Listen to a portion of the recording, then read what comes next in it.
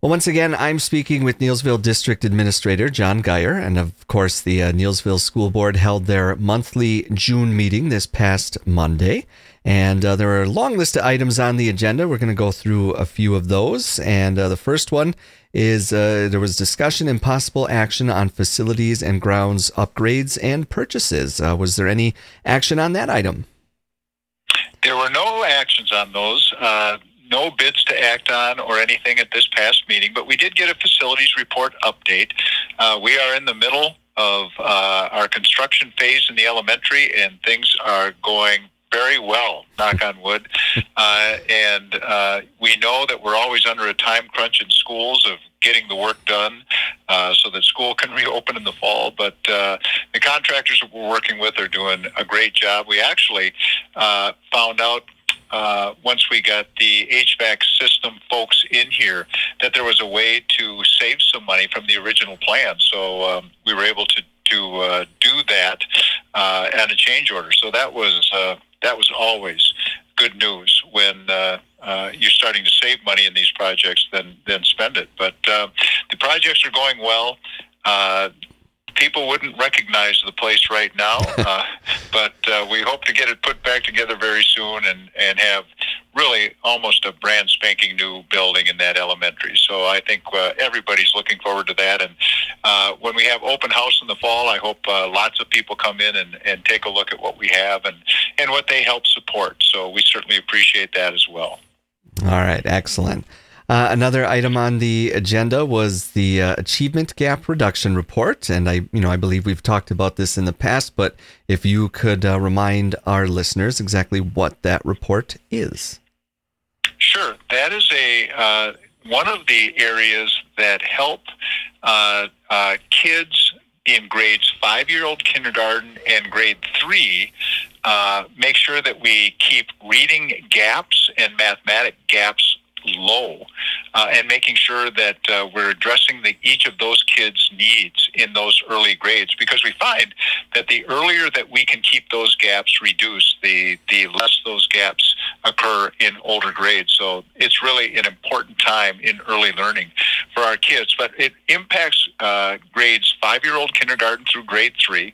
What it allows us to do is to have smaller class sizes, but in order to be eligible for that funding, you have to be able to show that you're improving your scores in reading and in mathematics. So each year, our elementary school staff set the goals for the kids and their proficiency rates, and those then are measured routinely throughout the year to make sure the kids are making the gains that we hope that they make.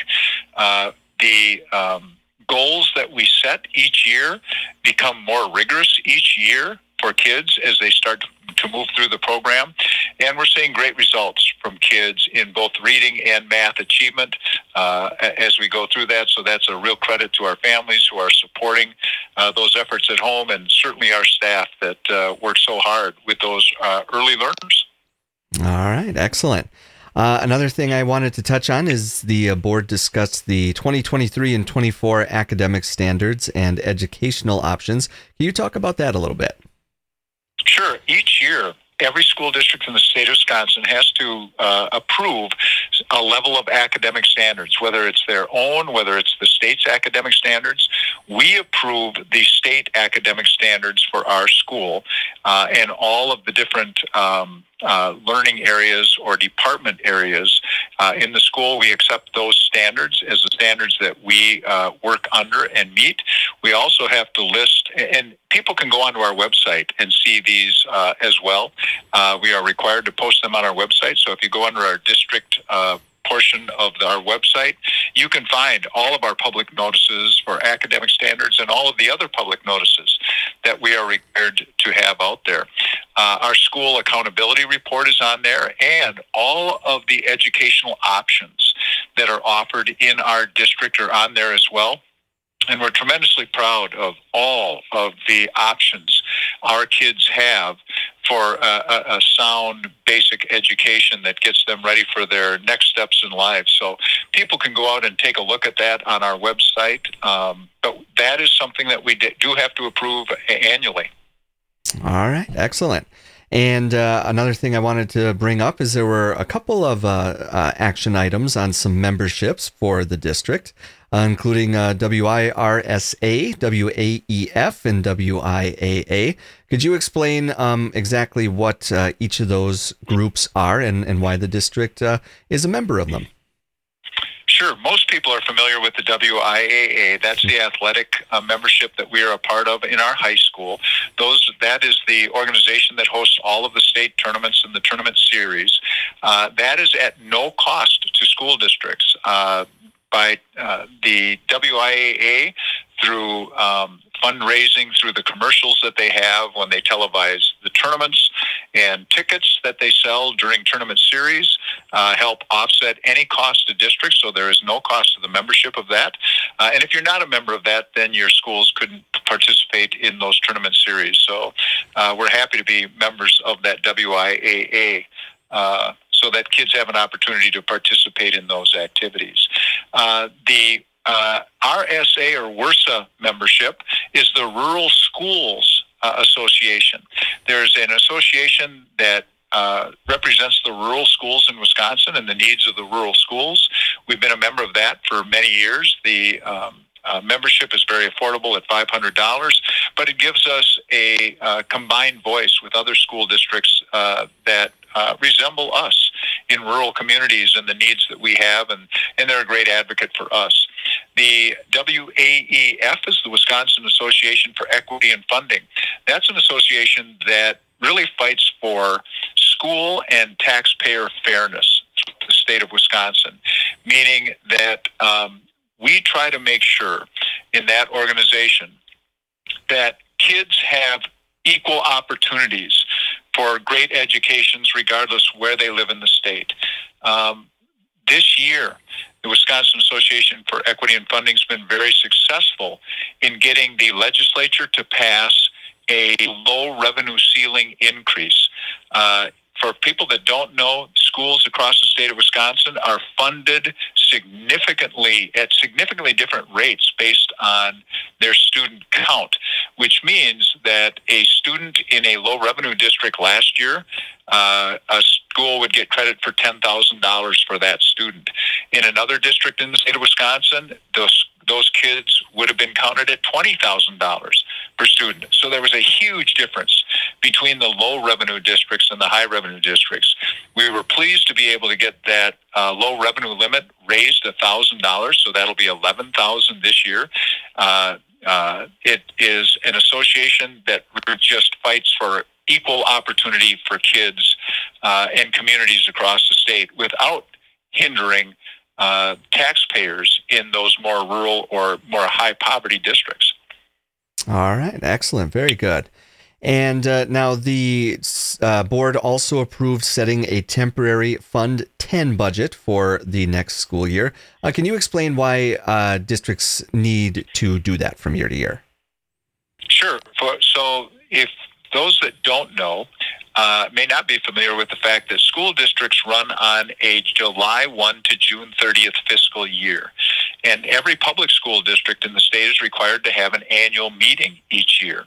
Our annual meeting isn't until the end of August, but with the new budget starting on July 1st, we have to have a temporary budget set in order to operate and pay bills and do those things until that annual meeting when everyone in our community that are taxpayers and live in our community and are of voting age can come in and do that annual meeting and help us set the budget at that time. The budget amount this year was $13,200,000, which is the total amount of the budgets, the proposed budget that we have, at least temporarily.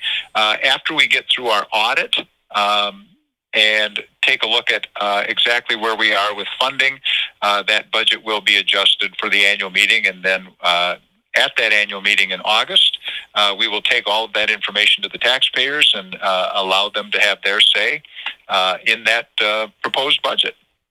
All right, excellent.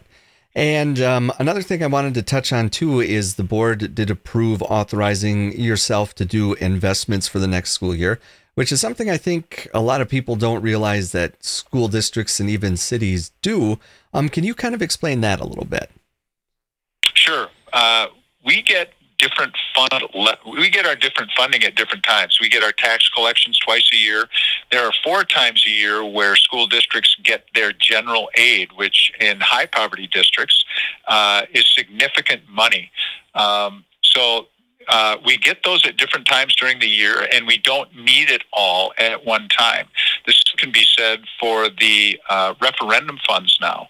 The $12,500,000 that was approved for our referendum, we will get that money borrowed, but we will not need that money because we're looking at this being over a 3-year project to get all of our schools updated. So during the times that we don't need that money, we can invest that money in safe investment with safe investment strategies, meaning that the principal of the money is never at risk. So we put that money out for interest bids to find out who can provide us the best bids for those funds, and then we invest those funds until they are needed. So we have different amounts coming out at different times. We also have an agreement with the local bank that we use for our depository, who sweeps our different accounts every day and then gives us an interest level, an interest rate based on the money market value as we move forward. So we're earning interest on all of that money. So the more that we can invest over time, the more interest that we have. Now, there are some districts, and Neillsville is not included in these, but there are some districts that that aren't able to meet all of their bills with the funds that they have because they don't have a large enough fund balance in order to cash flow everything during the year. And those people actually have to go out and borrow funds.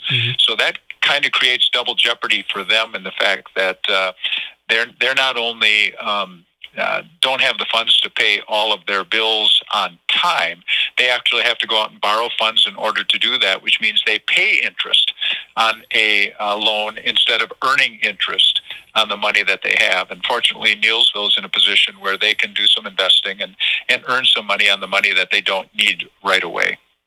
All right, excellent. And then another item I wanted to touch on is, of course, the community is always very generous to the Neillsville School District, and the board did approve another donation this past month. Can you just talk about that?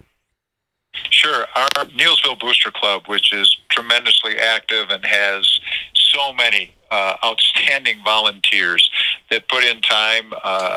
We're so thankful for that. They donated some items for our baseball and softball teams, and they donated the entire amount of those purchases, which is just short of $900. So we're always appreciative of the willingness for the volunteers that help support the Booster Club, and certainly the Booster Club's support of the school activities that we have here and the kids that are involved in those activities. So kudos again to the Booster Club and to everybody in our community that supports our schools so well. All right, excellent. And another item I kind of wanted to touch on too was actually something that Mr. Anderson mentioned in his report to the board about a Neillsville student that will graduate not only with his high school diploma, but a technical diploma from CVTC as well. And can you just kind of talk about that and how Neillsville is involved in different programs like that? Sure. We had a student that was involved in an academy for small engine repair, and he was doing it in an academy that gives both high school and Chippewa Valley Technical College credit at the time. So it's a dual credit. It's called a dual credit program. But he was attending an academy in Osseo, so he would go to actually Osseo each day, and he would be involved in this academy where he was getting both high school and college credit. And when he was completed with that course, he not only completed all the requirements for his high school diploma, but he accomplished all of his credits for the technical college credit as well, or the technical college degree. So he actually graduated, I believe, from Chippewa Valley Technical College a couple weeks before he graduated from Neillsville High School. But that's one of those educational opportunities that are out there for our kids that many of us, when we were in school, never had the opportunity to do. It's just an incredible opportunity for our kids to pursue what they want to do, maybe for a lifetime as a career, and get those credits free of charge to them in order to get the degree that they want to pursue. And we have many, many kids taking advantage of things like this, but he was really a great story for us. All right, excellent. Well, we've covered a lot of topics so far here in this interview, but is there anything else that you would like to touch on that we may not have already discussed?